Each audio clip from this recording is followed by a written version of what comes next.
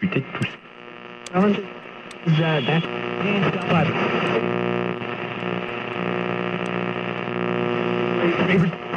You know these people. Oh. I don't want to set the world on fire. We interrupt our program to bring you this important message.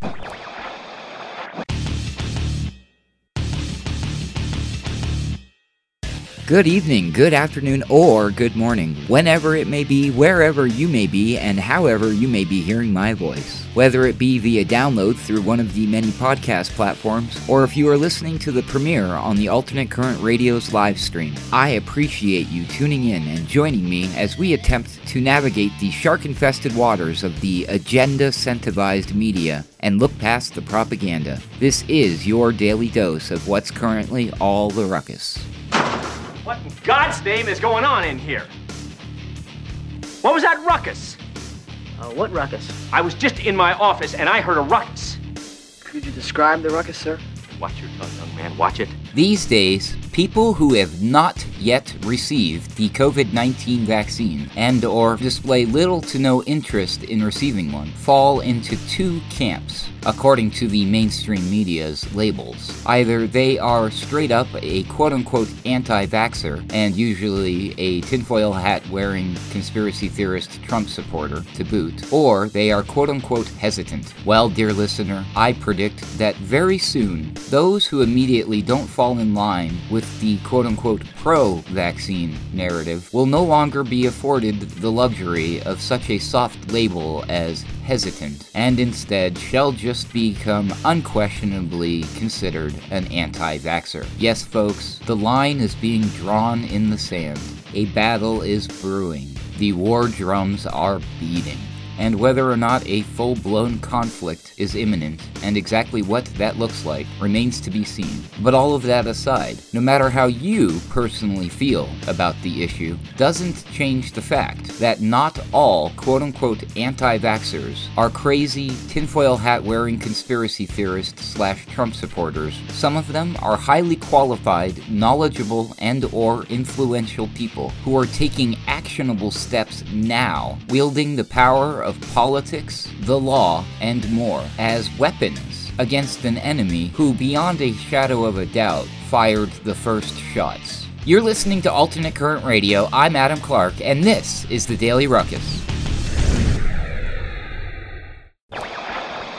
National File reports the Cato Institute, a libertarian think tank, has come out in support of vaccine passports so long as they are from the private sector rather than the government. In an article posted to their website, which also appeared on the markedly left-wing NBC News, Cato Institute writer and senior fellow Julian Sanchez opined that moves to restrict vaccine passports are, quote, ultimately short-sighted and unlikely to serve either freedom or public health. End quote. He went on to claim that such moves, quote, unwisely conflate the idea of vaccination credentials in themselves with the most unpleasant way they might possibly be used, end quote. Sanchez then poses the question, quote, is it desirable to have a secure and reliable mechanism to determine who has been vaccinated against the coronavirus for at least some purposes? To this, he answers, of course, there are numerous contexts in which showing evidence of vaccination is either already required or has clear benefits, so a secure, easily verifiable record is self-evidently preferable, end quote. This is in spite of the numerous reported problems with the vaccine, from blood clots to heart attacks to dementia, as well as widespread personal and moral opposition to getting it. In order to ensure that everyone is vaccinated, Sanchez supports measures that would utilize encryption technology, where doctors would upload our data to an app. That data would then be readable by a machine, most likely in the form of a QR code. In other words, our information would not be gathered by the government, but rather by an app sponsored by big tech. The Cato Institute does not mention how the intelligence community buys our data from big tech. Quote, many seem to fear that vaccination certificates would quickly give rise to an authoritarian scenario in which Americans are expected to show your papers, please, to engage in routine activities like grocery shopping, Sanchez writes. He then says that such draconian measures are, quote, neither necessary nor likely, and such concerns aren't a good argument against the certificates themselves. In the absence of a government mandate for every business to check vaccination IDs, there is little reason to think this is a realistic scenario, end quote. Due to standing laws which prohibit mandatory vaccination and potential violation of HIPAA guidelines, the Biden regime is actively working with the private sector to impose mandatory vaccination and vaccine passports on the American people. Sanchez and the Cato Institute ignore this and are thus in lockstep with the Biden regime on the issue of mandatory vaccinations. Thus, when Sanchez writes that, quote, government shouldn't force anyone to be vaccinated, but it should also be reluctant to override private businesses' decisions about how to best protect and satisfy their customers and employees, end quote. He ignores the fact that those choices are ultimately the same thing. Many are arguing against COVID vaccine passports, public or private, as an infringement of our rights and freedoms. Fox News host Tucker Carlson argues that, quote, on the questions of vaccines, Joe Biden is not pro-choice. He is pro-mandate. Just because there's no official federal requirement to take the coronavirus vaccine does not mean that you or your family won't be required to take it. With the full backing of the Biden administration, private industry and nonprofits may be forcing you to, end quote. State Representative Anthony Sabatini reacted to the idea of vaccine passports with a quote-unquote hell no and promised to, quote, do everything in my power to ban vaccine passports, end quote. Meanwhile, Florida Governor Ron DeSantis signed into law a bill which bans both government and the private sector from requiring vaccine passports. He said, quote, in Florida, your personal choice regarding vaccinations will be protected, and no business or government entity will be able to deny you services based on your decision, end quote.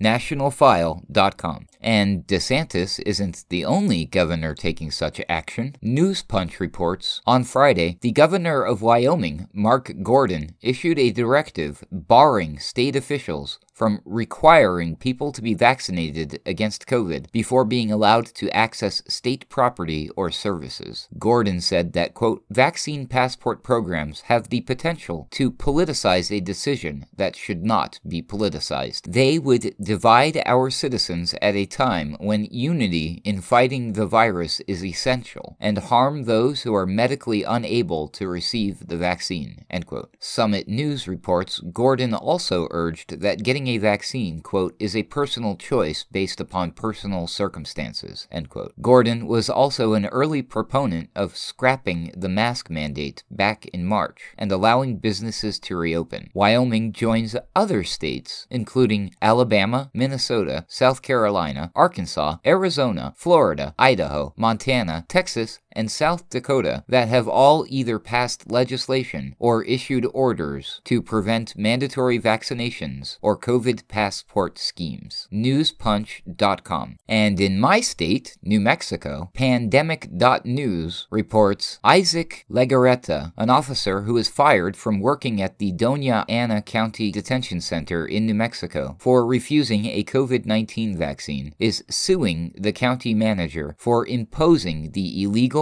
and unconstitutional vaccine mandate. The complaint addresses an illicit directive issued by Fernando Macias, the county manager in question, which orders all county-employed first responders, sheriff's deputies, firefighters, and detention center officers to be vaccinated with either the Pfizer-BioNTech jab or the Moderna jab. Legarreta maintains that requiring anyone to take a vaccine that is not yet fully approved by the the FDA violates the Food, Drug, and Cosmetic Act. In the case of coronavirus vaccines, none of them have received formal approval, and all of them are being administered under Emergency Use Authorization, EUA. Vaccines from both Pfizer-BioNTech and Moderna, along with a third from Johnson & Johnson, are all undergoing the clinical trial process, which typically takes several years to complete. Federal law requires that full disclosures be given to individuals about unapproved drug products such as these, explaining, quote, the option to accept or refuse administration of the product, of the consequences, if any, of refusing administration of the product, and of the alternatives to the product that are available, and of their benefits and risks, end quote. In other words, nobody can be forced to take an EUA-designated COVID-19 vaccine. Anyone who tries to force it is guilty of violating federal law. Last summer, the Centers for Disease Control and Prevention's Advisory Committee on Immunization Practices announced that vaccines released under EUA provisions cannot be mandated. This includes COVID-19 vaccines. In a memo, Macias tried to claim that unless employees of the county were granted an accommodation, quote, being vaccinated is a requirement and a condition of an ongoing employment with the county due to the significant health and safety risks posed by contracting or spreading COVID-19, end quote. This memo is a violation of county employees' rights, Legarreta's lawsuit explains. Legarreta also says he was written up at work and threatened with losing his job for refusing the jab, which is also illegal. Legarreta attached to his legal filing a personal memo issued by his superiors that demands he provide proof of receiving the shot within 5 days or else face termination. The lawsuit seeks an injunction against termination by the county or reinstatement should he be fired before the court issues its ruling. Legarreta is barred under New Mexico state law from seeking any monetary damages for retaliatory discharge should this occur. Legarreta is also requesting a temporary restraining order and preliminary injunction against any further enforcement or disciplinary action, including possible termination in response to his refusal of the vaccine. Nancy Anna Garner, his Santa Fe-based attorney, had previously sent the county a cease and desist letter along with a notice of impending litigation. Garner wrote this letter on behalf of New Mexico Stands Up, a group that opposes the state's draconian COVID-19 quote-unquote public health emergency directives. As of the writing of this article, most of Doña Ana County's first responders had reportedly received at least one dose of the COVID-19 vaccine or a waiver. This includes 195 out of the 203 staff members who work at the detention center. Should any of these county workers end up falling ill or dying as a result of the jabs, there could be more lawsuits soon to follow. Pandemic.news. Wow, how would you like to be 1 out of 7 people at your workplace who has not been vaccinated? Talk about belonging to a minority. And I would imagine if you're a diehard anti-vaxxer, that must be absolutely paranoia-inducing creepy. But moving on, Off Guardian is where you can find a paper that was originally hosted on the Doctors for COVID Ethics Medium account, which is a good thing because the platform censored the group of experts and removed the paper, claiming that the post was quote-unquote under investigation. Exactly what was the paper? Well, reading from the abstract, COVID-19 vaccine manufacturers have been exempted from legal liability for vaccine-induced harm. It is therefore in the interests of all those authorizing, enforcing, and administering COVID-19 vaccinations to understand the evidence regarding the risks and benefits of these vaccines, since liability for harm will fall on them. In short, the available evidence and science indicate that COVID-19 vaccines are unnecessary, ineffective, and unsafe.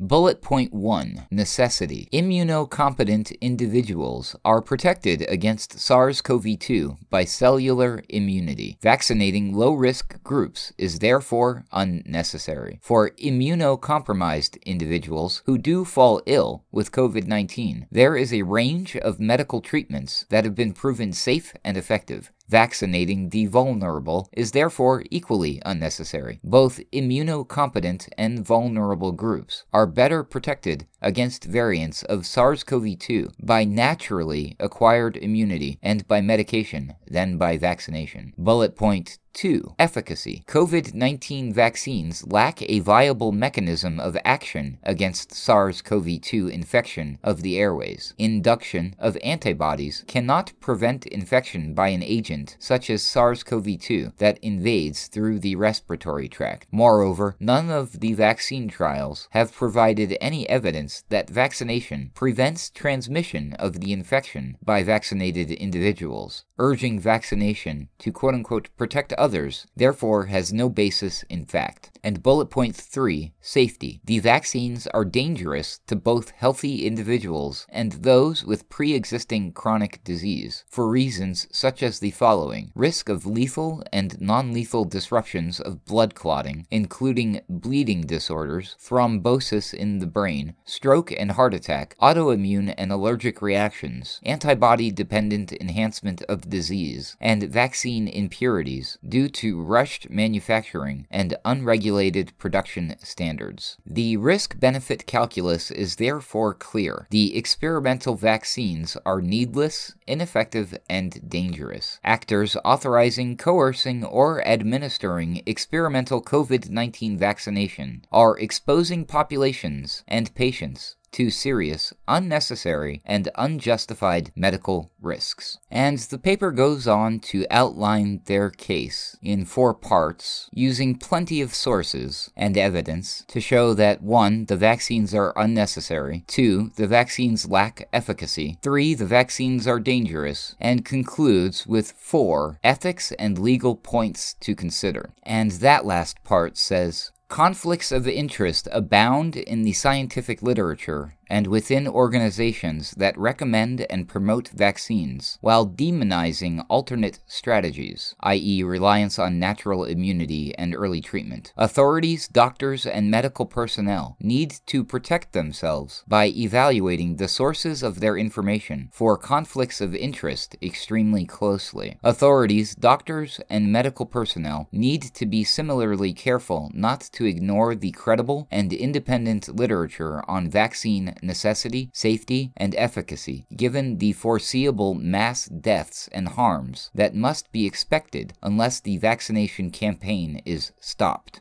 Vaccine manufacturers have exempted themselves from legal liability for adverse events for a reason. When vaccine deaths and harms occur, liability will fall to those responsible for the vaccine's authorization, administration, and/or coercion via vaccine passports, none of which can be justified on a sober, evidence-based risk-benefit analysis. All political, regulatory, and medical actors involved in COVID-19 vaccination should familiarize themselves with the Nuremberg Code and other legal provisions in order to protect themselves. off-guardian.org. Speaking of Nuremberg, according to Blazing Press, a team of over 1,000 lawyers and over 10,000 medical experts, led by Dr. Rainer Fulnick, have begun legal proceedings over the CDC, WHO, and the Davos Group for crimes against humanity. Fulnick and his team present the faulty PCR test and the order for doctors to label any comorbidity death as a COVID death as fraud. The PCR test was never designed to detect pathogens and is 100% faulty at 35 cycles. All the PCR tests issued by the CDC are rated at 37 to 45 cycles. The CDC admits that any test over 25 cycles are not admissible for any positive, reliable result. This alone invalidates over 90% of the alleged COVID infections tracked by the use of this faulty test. In addition to the flawed tests and fraudulent death certificates, the experimental vaccine itself is in violation of Article 32 of the Geneva Convention. Under Article 32 of the 1949 Geneva Convention 4, mutilation and medical or scientific experiments not necessitated by the medical treatment of a protected person are prohibited. According to Article 147, Conducting biological experiments on protected persons is a grave breach of the Convention. The experimental vaccine is in violation of all 10 of the Nuremberg Codes, which carry the death penalty for those who seek to violate these international laws. The quote-unquote vaccine fails to meet the following 5 requirements to be considered a vaccine and is by definition a medical experiment and trial. 1. Provides immunity to the virus. This is a quote-unquote leaky gene therapy that does not provide immunity to COVID and claims to reduce symptoms, yet